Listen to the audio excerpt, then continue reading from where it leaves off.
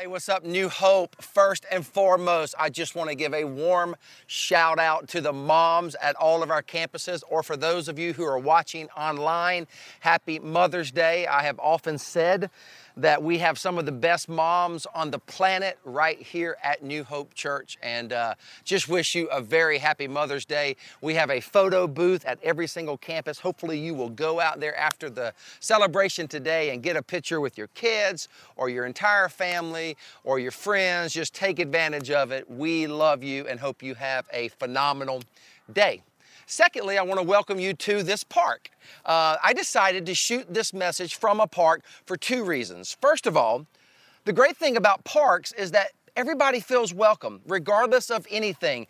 All ages, all ethnicities, all socioeconomic levels, everybody feels welcome at a park. And so that just kind of emphasizes our current series, This Is for Everyone. The second reason I wanted to bring this message to you from a park, because today I am in Charleston, South Carolina.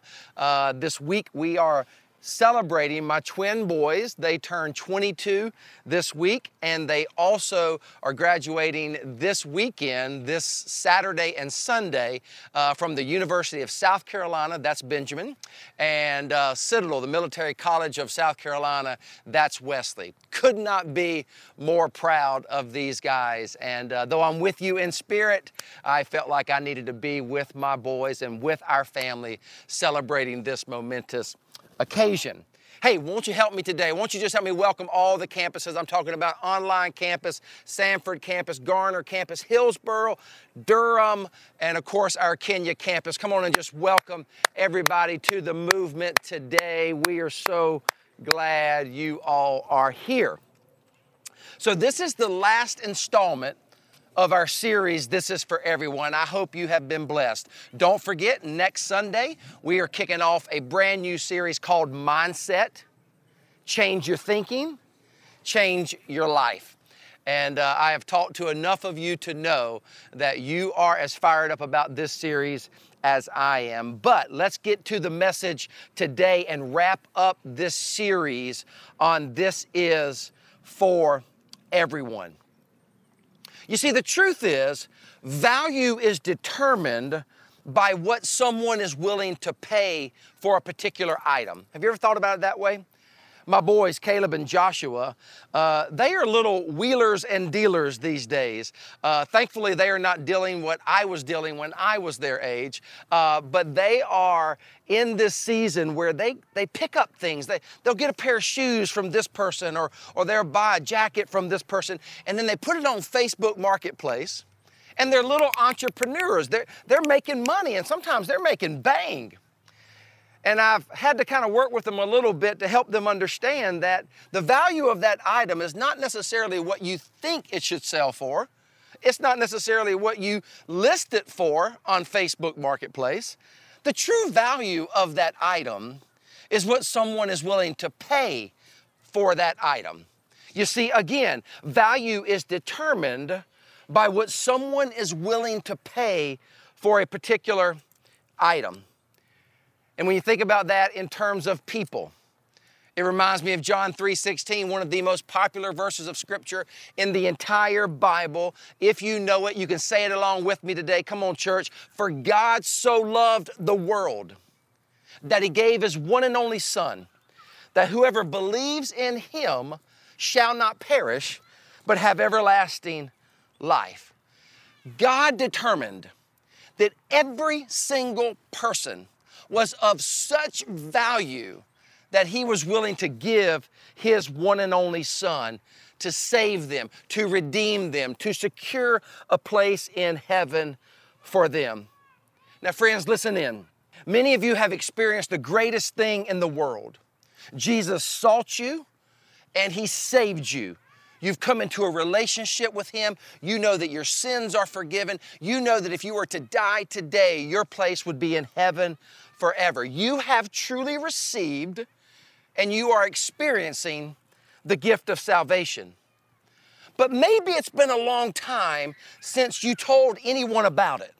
Or maybe it's been even longer since you invited someone to church where they too can experience the life-saving, sin-forgiving gospel message of Jesus. And that is what we've been camping out on in this series. And many of you have been investing and inviting people. We are seeing guests come. Many of you have asked God to soften your heart for people that you know who are far from God. Well done, church. But for those of you who know Christ, one of the most unfortunate realities is that the longer a person knows Christ and has been saved, the less they interact with people who are far from God. You might recall a few weeks ago, I let you know that Joe Audrey has studied this topic, and he pointed out that most Christians, after they've been a Christian for 2 years, the overwhelming majority of them don't have any significant relationships with those who are far from God. And the unfortunate reality is that sometimes the church has grown to accept that reality, which is why I am so thankful for this series and the way in which I believe collectively and individually God has been softening our hearts, giving us a desire to go out into the community and compel people to come to the church. And I've always said this, check it out, church. If you get them here, if you get them to a campus, we will offer them Christ eventually. And I don't know about you, but I just believe we are better together than we are out there trying to do it alone. I mean, if you have the gift of salvation, you go for it. You can walk people down the Romans road to salvation. You can present the gospel. But I believe that we are better together. And when we go out there and we invest in people and we invite them to church and we partner together for the gospel, the kingdom grows. Why? Because this is for everyone. And if you just look at the life and ministry of Jesus, he was all about this. He goes to the house of a dishonest tax collector named Zacchaeus. That's in Luke chapter 19, 1 through 10. He forgives a woman caught in adultery who was shamed by everyone else. That's John 8, 1 and 11. He offers living water to a Samaritan woman who had lived with 5 different guys, unable to fill the need, the deep vacuum, the hole in her soul, John chapter 4. And I could go on and on and on. Jesus was always out on the margins. He was always out rubbing shoulders and serving and loving and redeeming the people who were furthest from God, the people who acted the least religious, the people who got on the nerves of the religious Pharisees. Those were the ones Jesus was involved in. And I just can't help but remember Peter. Peter said in Acts 2:21, everyone who calls on the name of the Lord will be saved. Everyone, church. And that has been the thrust of this series. I remember early on in the life of this church, I took a lot of heat because I started a ministry called Theology on Tap. And it sounds like exactly what you're probably thinking. On Tuesday nights, I would head into downtown Chapel Hill on Franklin Street. And one of the folks who used to come to our church was the owner of Spanky's. And he would allow us to go up to the second floor of Spanky's. This is an old landmark restaurant in Chapel Hill. It's no longer here. It didn't make it through COVID. But back in the day, this was about 2003. We started the church in 2002. In 2003, 2004, I would go into Spanky's second floor. We would invite college students to come and join us, and we hung out in the bar where I would talk theology with these students. They could ask me questions. Guys, I'm here to tell you, it was one of the most refreshing ministries I've ever done. And it's not like I was in there drinking. In fact, I sat up front with a music stand a lot like this, and I had water. The students obviously drank, and no one was getting out of control. But it was an incredible environment because it was a place where we could level the playing field. It wasn't within the 4 walls of the church. It was not all about come and see, but it was about go and be. We entered into their world, into their college campus area, Franklin Street, and we were able to talk about God. We were able to talk about theology. I was able to answer some really hard questions, and I'm sure I didn't get the answers right every time. Sometimes you just got to say, I don't know, right? But here's what I do know. college students would come to New Hope Church as a result of that. And I was given the opportunity to present the gospel several nights in this bar environment for Theology on Tap. And would you know that I had people actually leave the church because I would go to a bar and try to minister to college students. And I didn't like it. It always breaks my heart when anyone leaves the church. But I had to just come to terms with the fact, hey, are we going to be a church who will get outside our walls? Are we going to be a church who will build redemptive relationships with people who are far from God, people who are not religious, people who might not believe what we believe or behave like we would behave? Are we willing to, here it is, follow Jesus out to the margins to serve folks who might be far from Him? And I just decided early on, and so did the leadership of New Hope, that we were willing to risk that. We were actually willing to risk losing people so that we could reach that many more. And I don't know where you are in all of this today. I don't know if you love God or hate God, or you're just in the middle confused. I don't know if you love the church or you hate the church. But here's what I do know. If your picture of God is anything less than that of a God who loves you and a God who loves all people, people who are better than you or people who are worse than you, then you've got a bad picture of God. Check it out, church. God loves kids who've been showing up for church, and God loves kids and families who haven't been to church. His love for those with special needs and for the victims of rape. His love is for the Hells Angels, bikers, gang members, or for kids with two moms or people who are counting the days that they've been clean and sober. His love is for firefighters, farmers, truck drivers, stockbrokers, single moms, rednecks, and seminary graduates. His love is for people with secret lives and stagnant faith.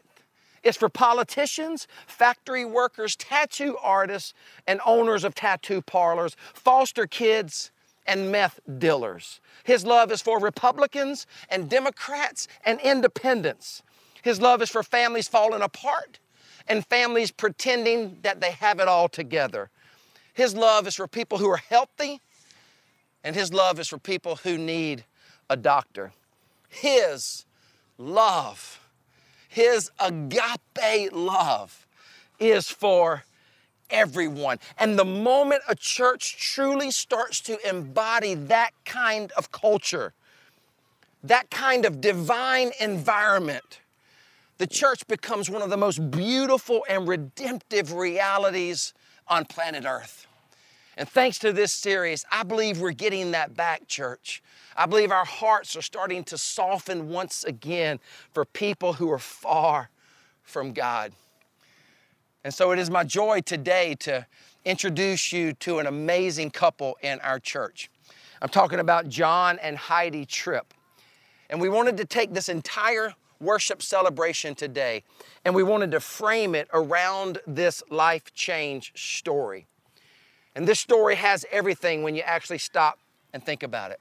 And the truth is, I couldn't be more proud of this church, because through this most difficult, challenging, confusing, painful, heartbreaking story, God received all the glory. He received all the glory through this couple. He received all the glory through Heidi's journey. And they experienced a church where they could be needed and known.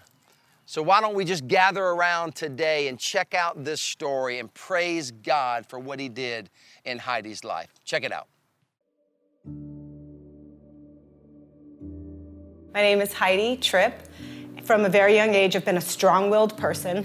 I think in a lot of ways that was good for me. It was good. It helped me survive. It helped me get through things in life that I have gone through, hard times. But being so self-sufficient didn't allow any room for God in my life.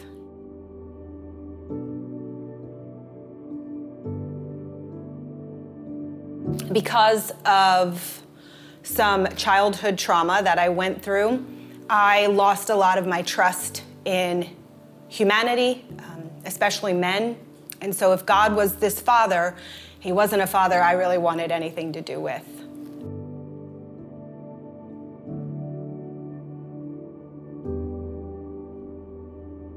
I got into alcohol, drugs, partying, anything that could distract me. I was just trying to run away from myself and the loneliness and the pain that I felt inside. After high school, I left. I went to college in Texas, applied to grad schools, got into Colorado Christian University. So I lived in Colorado for all total about 7 years. Loved it. It was wonderful to live there. But again, the same problems were happening. The same things were coming up. I was engaging in the same behaviors, just a lot of drinking.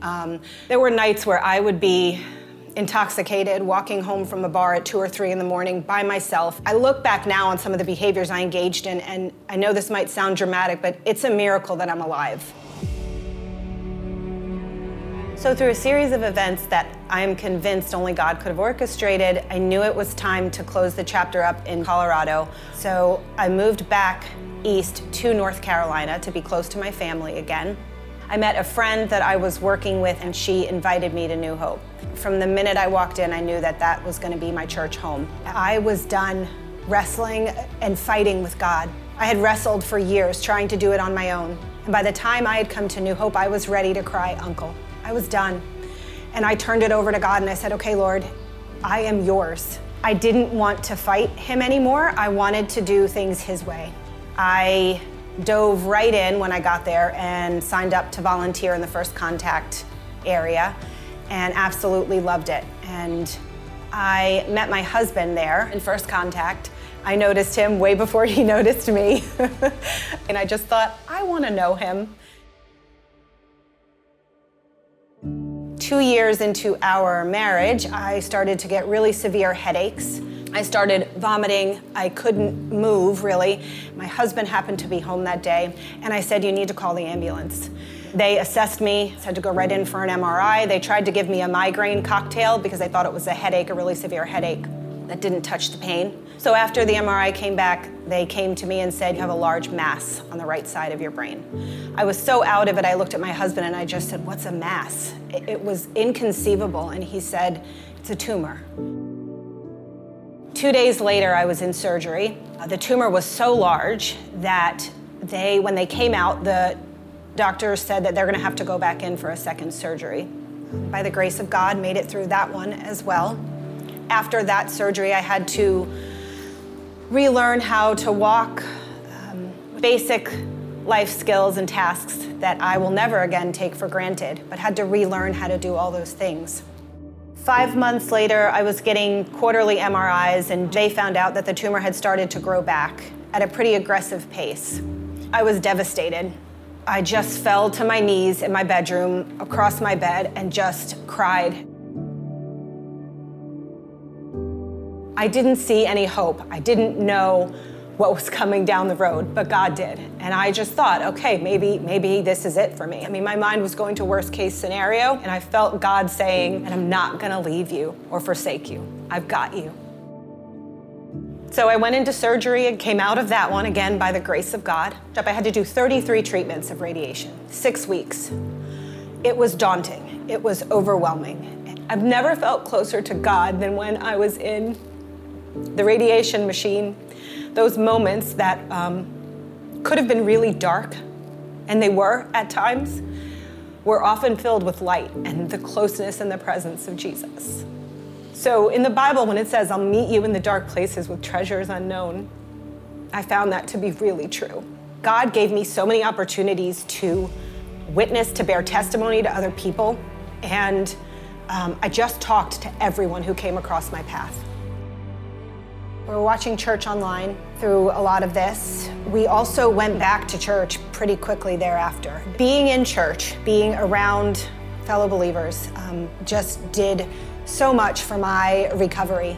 Being able to lift my hands, to praise and worship God, to just have other people carry me and lift me up during that time, and I'm convinced was part of the healing process.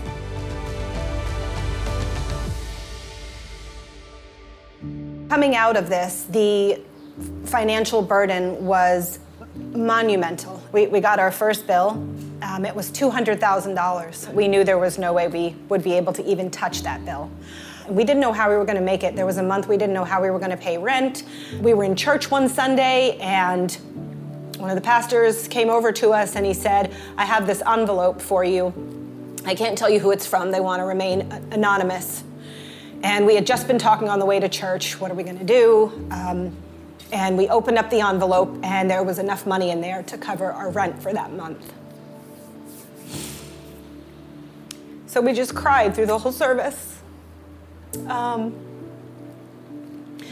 thought, okay, God, now you've gotten me through the surgeries and the radiation. You're probably done. You've probably had enough with me. It's too much. After making some phone calls and people just, again, pouring into us and helping us with resources, the $200,000 was taken care of. God, in his faithfulness and goodness, continued to repeatedly show up for us and to cement and solidify in our hearts that he sees us, he knows us, he's got us. And it might not look the way we think it should or want it to. You know, I didn't want to do a third surgery. I didn't want to go through radiation. But my husband, John, he would say to me, the victory has been won. We have to walk through it. All we have to do is walk it out. And I felt God saying that to me. I'm holding your hand, but I need you to walk this out because I'm going to be doing things along the way to build your story and to build your faith. That if I had not gone through that, I know I wouldn't be where I am today in my faith. He didn't have to prove himself faithful to me, but he did. God promised us hard times, but he also promised that he'd be there in the midst with us. And he showed that to me that he was. There's no way I could have gotten through this on my own. I have fond memories of being at the hospital, which sounds crazy. I never thought I would say that. Recently found out that tiny bits of the tumor have grown back, and I have to go back for radiation. Again, 5 treatments this time, not 33. And I'm excited to go back. I get to go back. The same radiation therapists are there, I found out. And when I go there, I ask God, show me who I can bless, uplift, and encourage. When we're in the midst of suffering, it is not about us. It is about God and what he's doing and his bigger plan. I'm holding on to that this next time too. I have a renewed sense of life, of being alive, of being grateful for life. Every morning, I thank God for another day, for waking me up. It has new meaning for me to be awake and alive and to be able to just do life